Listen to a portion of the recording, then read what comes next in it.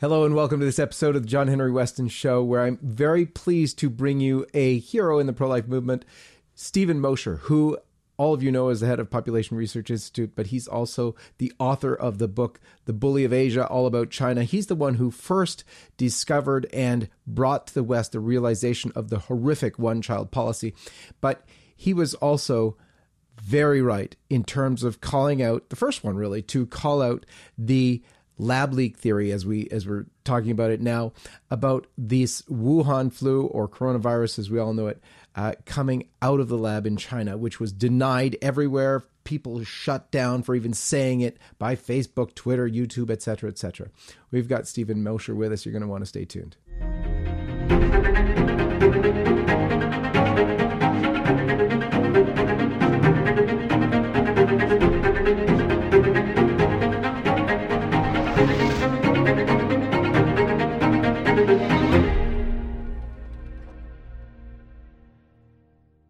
Stephen Mosher, thank you for being with us on the program. Good to be here, John Henry. So this is a little bit of a gloating opportunity. You were right. You were proved right. And here we are. And now they're trying to backpedal themselves into some excuse for it was Trump's fault that we couldn't believe it in the first place. Yeah, well, let's take the victory lap together, John Henry, because I think the first article I published about the lab leak was in LifeSite News in mid-February, and for suggesting that the China virus came from a Wuhan lab. Of course, the censors of Silicon Valley tried to silence me, tried to silence you, tried to silence. I mean, my goodness, I wrote another article for the New York Post, which is the fourth largest newspaper in the country. They tried to silence the New York Post, for goodness sake. And I think they succeeded in the minds of a lot of people. I mean, I thought that my LifeSite News article in February really understated the lab leak hypothesis. I mean, I only called it a possibility. But Facebook quickly moved to suppress that column. It suppressed the column in the New York Post. In the Post case, they complained bitterly, but it was still locked for 2 months. Facebook refused to unlock an opinion piece in the fourth largest newspaper in the United States for 2 months. Basically banned the columns by me that carefully raised the possibility of a lab leak virus. I turned out to be sort of the tip of the iceberg of censorship that descended upon the topic. And what I wrote, because we didn't know as much then as we knew now, but what I did was I started to put the pieces together, and all roads led to the Wuhan lab. I said that China had a very shoddy lab safety record. I said that as soon as the pandemic broke out in Wuhan, who did they send? Who did they send to Wuhan? But Major General Chen Wei, Beijing's top biowar expert, to Wuhan. That raised red flags for me because I thought, okay, if the People's Liberation Army is involved in this process, maybe this was not just purely scientific research going on. Maybe they were actually doing something else. And then I talked about the fact that researchers in China often sell lab rats and monkeys on the live animal market after experimenting with them. And yet, even though all that, was clearly documented, Facebook fact checkers put a false information alert on the column, false information, and blocked my friends from reading it for themselves and LifeSite News readers. Never mind my careful caveats and the fact that this was an opinion piece, right? It's an opinion piece. We still don't have all the facts, John Henry, but we never will because they've either been destroyed in the last year and a half by the Chinese Communist Party seeking to cover up its tracks, or they'll simply never allow us into the lab because it is a joint. This research we now know, we didn't know then, but we know now, is joint civilian military research, all right? It was being carried out as part of a People's Liberation Army bioweapons program. Yeah. And so anyway, for suggesting this back in February, the mainstream media hammered me as a conspiracy theorist, and slammed everybody who mentioned it. But now the cover-up is unraveled. Why? Well, number one, we've had an election, and they can no longer use the China virus and the pandemic to attack Donald Trump. So now they believe they're free politically to speak the truth because it won't politically help someone they detest. I supported Trump. I still support Donald Trump. I think he did a lot of very good things for the country, especially in the pro-life front and vis-a-vis China. He got China policy right, the first president to get China policy right in, I don't know, 30 years. That's a pretty good achievement. And so now you've got the mainstream media. We've got the New York Magazine's January cover story talking about the lab leak hypothesis. They didn't get banned. Of course, they're a left-wing magazine, right? They talked about how China virus is a human-engineered virus that escaped from the Wuhan lab. A few days ago, we had a Wall Street Journal report, which noted that 3 researchers from the Wuhan Institute of Virology fell ill and went to the hospital in November 2019. Well, gee, that's just right around the time the virus began spreading in the city. 3 researchers from the Wuhan Institute of Virology fell ill with what was probably the China virus. So, you know, we've got all that coming out. And 2 weeks ago, we had 18 highly respected scientists wrote to Science magazine that saying that, quote, we must take the hypothesis about laboratory spillovers seriously. And even Dr. Anthony Fauci, who tried to cover up, I think, his mistakes by supporting the Wuhan lab and by training the people who work there, has now reversed himself. And he no longer rules out the lab leak theory because the evidence is simply overwhelming, and he would be, you know, mocked and scorned if he denied the accumulating body of evidence here. And of course, the Chinese regime, of course, did everything it could to cover up the virus, which it is responsible for. Yeah, I mean, there should be reparations. There should be consequences for the Chinese Communist Party creating, bioengineering a dangerous virus in their lab and then releasing it deliberately on the world. There should be trillions of dollars in reparations paid. The Chinese Communist Party should be a pariah in the eyes of the world, yeah, and not be allowed to take advantage of the pandemic they unleashed to solidify their position as one of the leading powers. So that's what happened. I think we're now into a period of where the mainstream media is being a little more honest about what happened. But instead of admitting they were wrong, John Henry, they're going back and they're changing headlines. They're going back and they're rewriting history.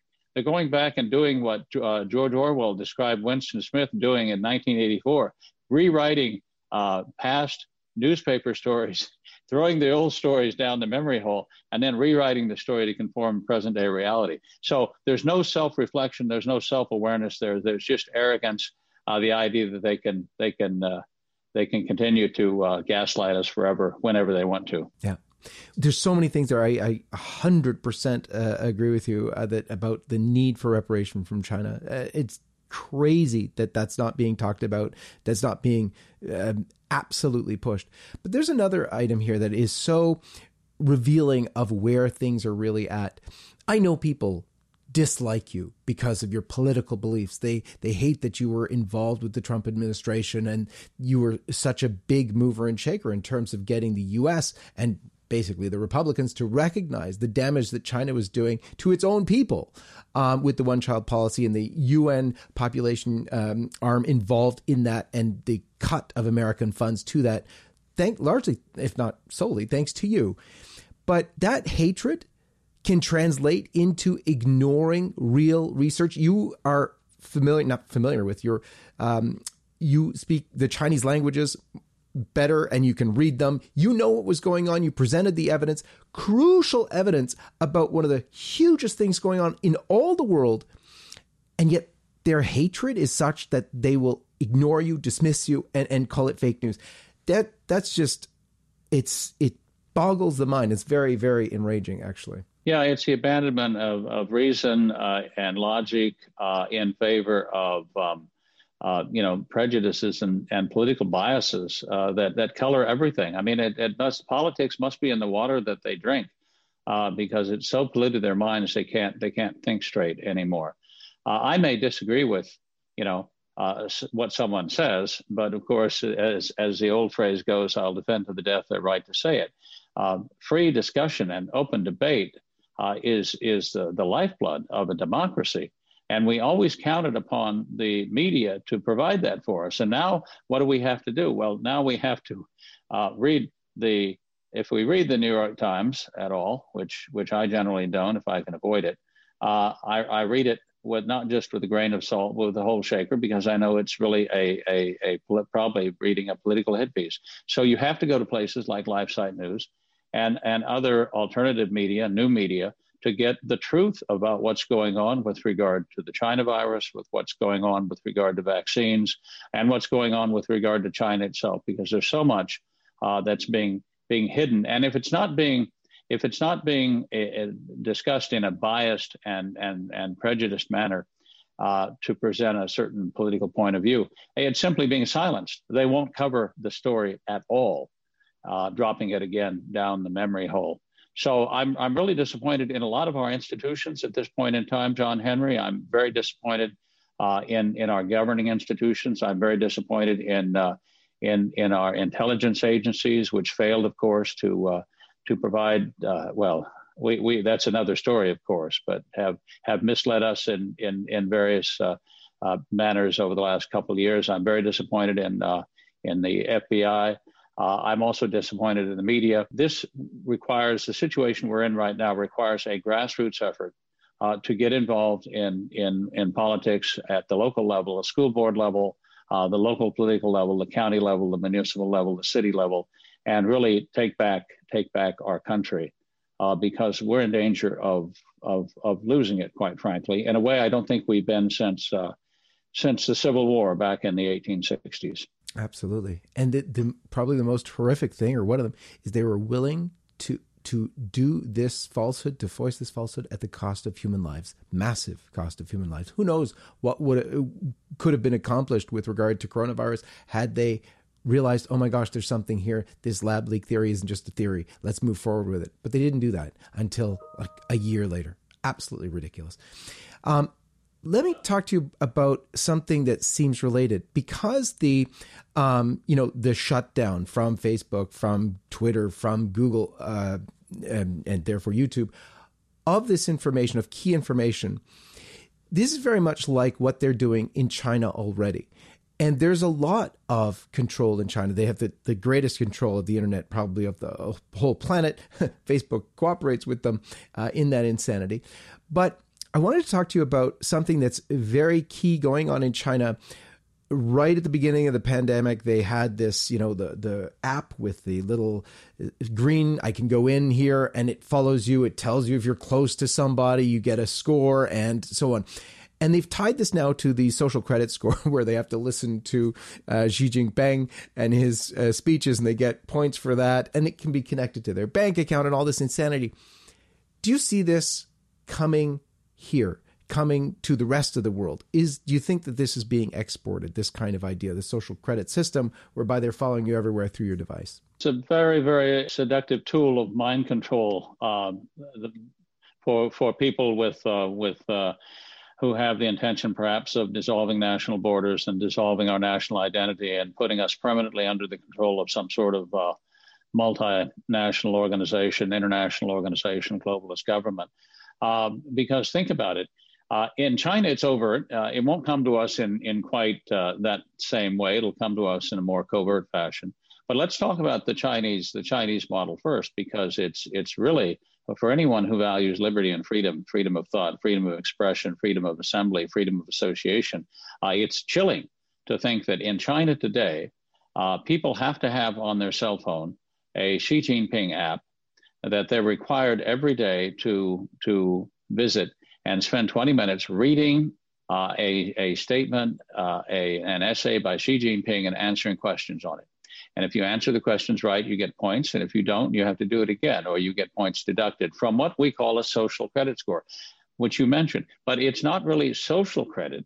It's political credit, because it's all an effort to try to get inside your mind and shape your view of the Chinese Communist Party, of Xi Jinping, and of China and the world itself. It's an effort at mind control. And it's, people carry it around on their own phone. Now, the phone also does this. It tracks you wherever you go. So the Chinese Communist Party, through artificial intelligence and big data, knows where you go. It knows what you buy, because you often in China pay for purchases using your cell phone. It knows who you talk to. It monitors all of your Chinese version of Facebook and Chinese version of Twitter back and forth with your friends and colleagues and so forth. In China, they don't allow Twitter. They have Weibo, which is basically Twitter stolen by the Chinese Communist Party and used inside of China exclusively. They monitor all of your electronic communications. And artificial intelligence, big data, of course, goes through and looks for keywords and phrases. And if you say things flattering about the Chinese Communist Party, your political credit score, social credit score goes up. If you say things that are unflattering, if you associate with people who have a low social credit score, your social credit score goes down. And so really you're being tracked in real time by artificial intelligence, and everything is stored in big data. And you're given an overall credit score. And the credit is how much credit you have in the eyes of the Chinese Communist Party. That is, how close are you adhering to the party line? So see, in the old days of the Cultural Revolution, you had to yank people out of their factories and their schools and their offices and have them do study sessions in the evening for 2 hours. Well, it's much simpler now.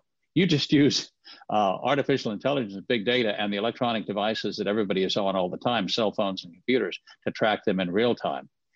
So it's much more efficient now. We always thought that true totalitarianism would be unachievable. And in fact, the left used to scoff at the idea, who can watch everybody all the time? There aren't enough watchers to watch everybody. Who's going to police the police? There aren't enough police to police everybody. Well, people using these electronic devices in combination with artificial intelligence and big data are policing themselves.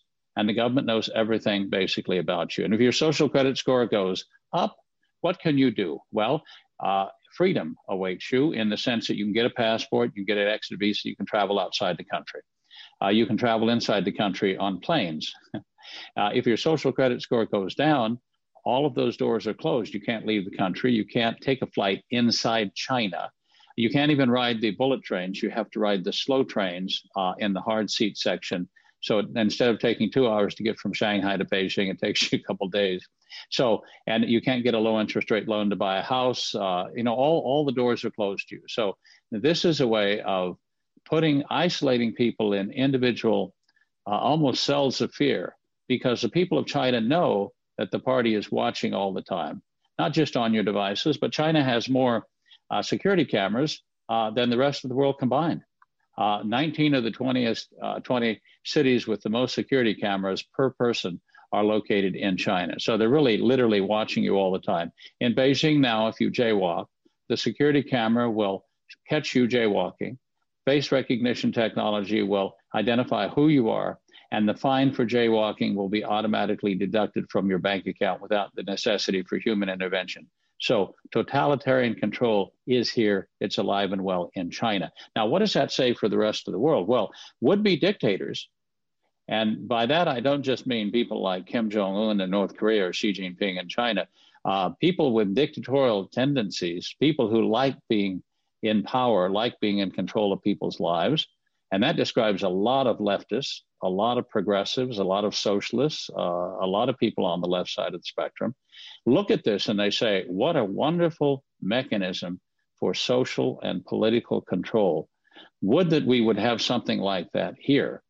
Well, in a sense, right now, the left is cobbling together a sort of left-wing equivalent to what's going on in China, because they've got this revolving door between the Democrat Party and high tech, right? We know that people go back and forth from Democrat administrations into Silicon Valley and so forth. So that, and back and forth into the mainstream media, NBC, CBS, ABC, all the rest, CNN. There's a revolving door there. So these people are all in the same group with the same political views. And what they're doing sort of covertly, not overtly, but sort of just harmonizing their efforts, results in the suppression of information about the origin of the China virus in a lab in the city of Wuhan, China, which was part of China's bioweapons program.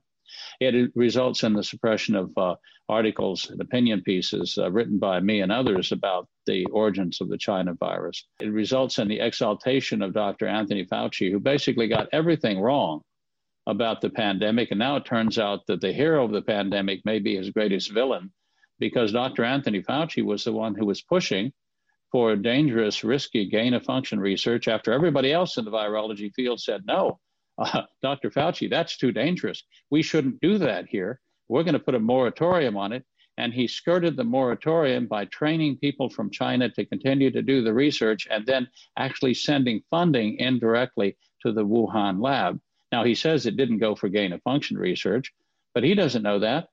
I don't know that. Funds are fungible. You give money to the Chinese Communist Party, they're going to use it for whatever they want to use it for. So all this, is being covered up by the left, by the high-tech oligarchs, by the mainstream media, in conjunction with, in consort with, their friends on the left side of the political spectrum in Washington, in government right now. So again, it's not so much I don't see it really as a conscious conspiracy. These people didn't all get in a room 20 years ago and say, this is what we're going to do. They're just working along parallel lines, and they're working for the same goals in their own fashion. And they work together more often than not. Unbelievable stuff. Tell us, as we close up here, what can people do to fight this? How should we move forward? Well, I think the primary thing that people can do is keep themselves informed, because this is on the part of China, on the part of the left in the United States. This is a propaganda exercise. This is information warfare. We are at war with China, not because we want to be, but because China declared war on us back in 1991. They did openly. The then leader Deng Xiaoping said, the old Cold War is over. The new Cold War is now going to begin. It's between China and the United States, and we're going to win this one. So China basically is at war with us. It wants to defeat us by all means possible, including by unleashing a virus on the United States. But we have to continue to inform ourselves, and the only way we're going to do that successfully is by using media outlets like LifeSite News and others on a daily basis, and not just reading the information from LifeSite and other sources, but circulating it among our friends in every way we can possibly do so.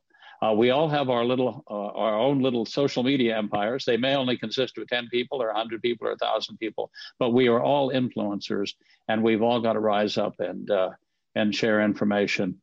Knowledge is power, as they say.